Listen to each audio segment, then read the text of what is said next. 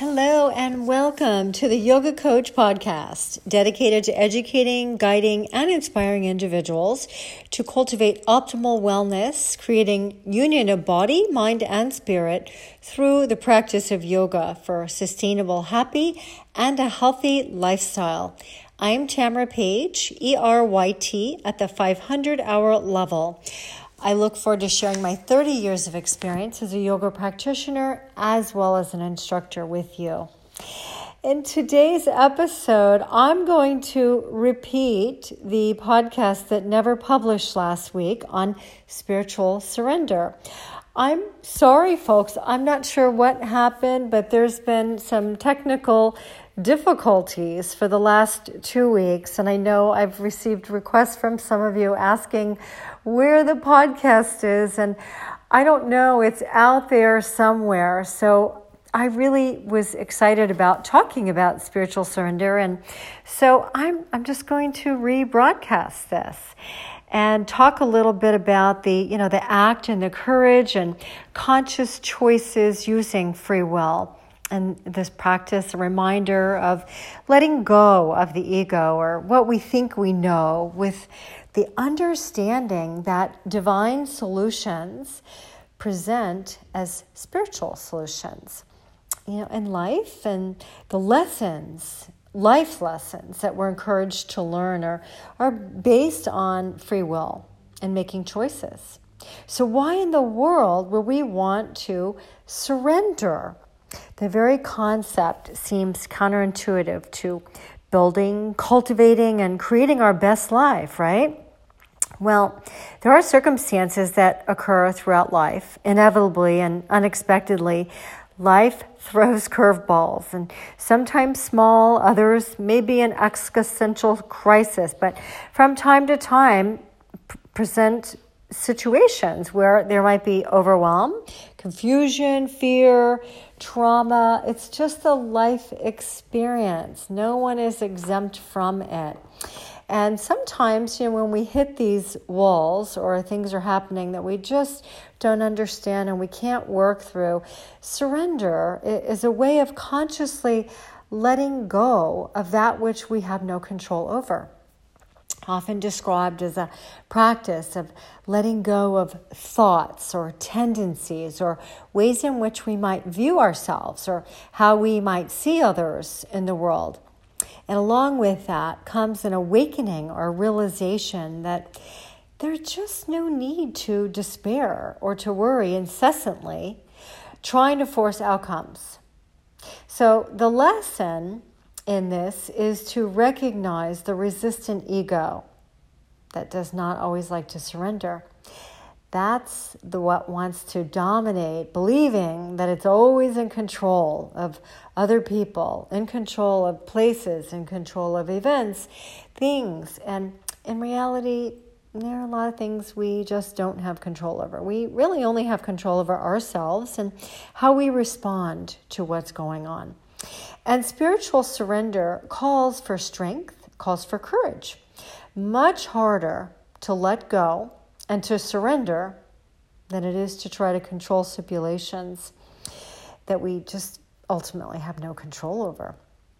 Right? We're so accustomed to trying to control. So letting go for some people is much harder than trying to manipulate, congeal, manage, whatever it is that we try to do to take control of things. And yes, and I'm not saying not to control your life. Certainly we have to manage our lives and we have to exercise control and we have to make choices and have free will.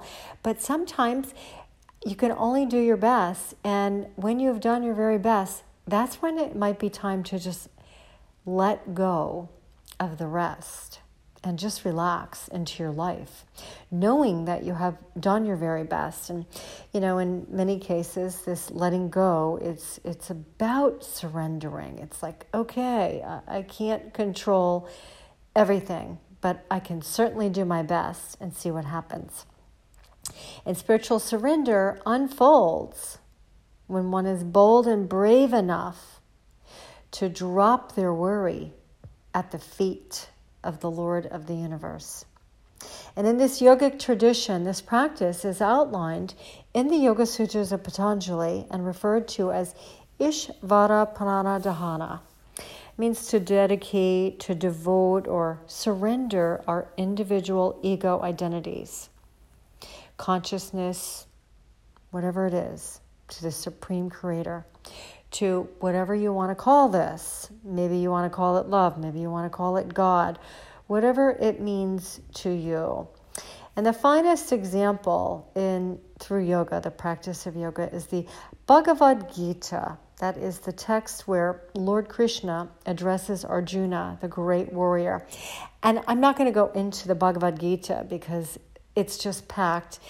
And I would highly recommend that if you've never read it or studied it or done a discourse on it, that you might want to really look at the Bhagavad Gita. It's a fascinating epic. And it really unpacks and unfolds this idea of surrender. And my first personal experience of spiritual surrender was an encounter at a recovery 12-step for ACOA, that's Adult Children of Alcoholics. And they follow a set of guidelines designed as steps toward recovery, suggesting that after one admits that their lives have become unmanageable, by trying to and actually believing that they control the lives of loved ones who might be making destructive choices. There's a tendency for people to do that, to try to control others. And technically, we really want to give others the dignity of making their own choices. And this principle invites one to recognize the only way that they can personally restore their sanity is to surrender, to let go, release the need to control a power greater than themselves, ultimately over to the care of God as they understand that expression. So the serenity prayer of God grant me the serenity to accept the things I cannot change, the courage to change the things that I can, and the wisdom to know the difference. So what's wonderful about this is in these 12-step programs for recovery, in this act of surrender, so many ask, well, what does that mean to surrender? Well, yoga and the Ishvara Pranadhana principle and the principle from the ACOA or sometimes other 12-step organizations really help to synchronize or bridge that process of how to let go, is, to just work through your body and work with your breath and know that you've done the absolute best that you can and surrender to that complete process. So that was my first encounter many years ago. And it was even before I had started practicing yoga that I had tried to adapt this principle but didn't really understand it. But then when I started practicing yoga and I was able to surrender in my Shavasana and I was able to surrender to my breath and really just surrender to my intuition, I started to really comprehend and understand this process. So I would encourage you to, take a look at that as well. Many spiritual traditions and religions around the globe believe that we're here to exercise free will, and yes, we are, and to make choices. And, however, when called to surrender self-will, to become entirely open to the will of the divine. Surrender is faith through practice and repetition. Grace as one remains in the soul of recognition of who we truly are. And when asked about spiritual surrender, some might feel it's completely disempowering, where others recognize that it's the first step to understanding that ego control is really just an illusion. And some, having been born into a faith or a spiritual practice that pre-established identification of a higher power, defining beliefs regarding a higher power, or forcing to curate their own brand of faith and spiritual practice, where others may find it more comfortable, like I said earlier, using terms such as universe, source, spirit, angels, guides, or maybe even the word love, whatever it means to you. You don't have to, call it God, but whatever that universal energy means to you, that stirs your soul, that you feel is the benevolent force or the creator. So the semantics are not important, but what's important is the resonance to them. And once we've identified this higher power of our own understanding, the idea of surrendering that which is holding back or isn't working isn't about diminishing power or abilities, like I've said earlier. It's really recognizing that you don't have to be Atlas. You don't have to hold the world up on your shoulders and solve every individual or every world problem, every family problem. You just don't have to carry all that weight. And the tremendous strength in surrender that can be very, very liberating is to realize that you don't have to have all the answers all the time. And you can do your best and just let go of the rest. So, sometimes our version of the answer isn't always the best solution anyway. And by allowing ourselves to surrender, it's shocking at how wonderful solutions do present from time to time when you just relax and do your best and let it all go. So if confronted with situations beyond our control, one can surrender or, stay stuck, spinning around the same cycle, choosing to hold on to that, stuckness, or often reflecting to our attachment to an ideal or a plan or a life, and sometimes relationships that we're just trying to push and fit into a particular mold. And, I let go of that a long time ago. I call that the square peg in the round hole syndrome. Just trying to force things to happen instead of doing your best and just recognizing that spiritual energy will work things out by just letting go and, consciously choosing to surrender opens that portal for solutions, taking on a shape of its own design rather than forcing. So, how do we surrender? Well, it all begins with the repetition of practice. And we've talked about the yoga toolbox, so that includes our practice of asana, the poses, pranayama, the breathing, learning how to surrender in your body, learning how to surrender with your breath.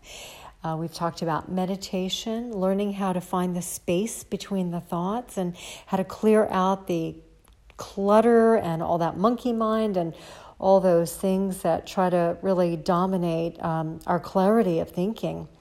And then, of course, prayer. And I like to include chanting mantras. I really find this to be such a wonderful way to surrender because much like meditation, it's just bringing yourself back to the same mantra and you just lose yourself in thought. So the art of surrender and releasing the ego and the strong will and the need to control the outcome of all situations, is just a choice. It's a choice of free will. And becoming a person of excellence and doing your best. Release and surrender the rest. I invite you to experiment with this for 30 days. Just give it a try and see how it works for you. I'm Tamara Page, and as always, I thank you very much for joining me on this week's episode of Yoga Coach Podcast. And if you find these podcasts to be useful or beneficial, please share. And you can also find my little stints, my little yoga vignettes on YouTube under Yoga Coach Tamara. Sometimes they're 15, they're 20 to 30 minute little segments that you can do before you head out in the morning.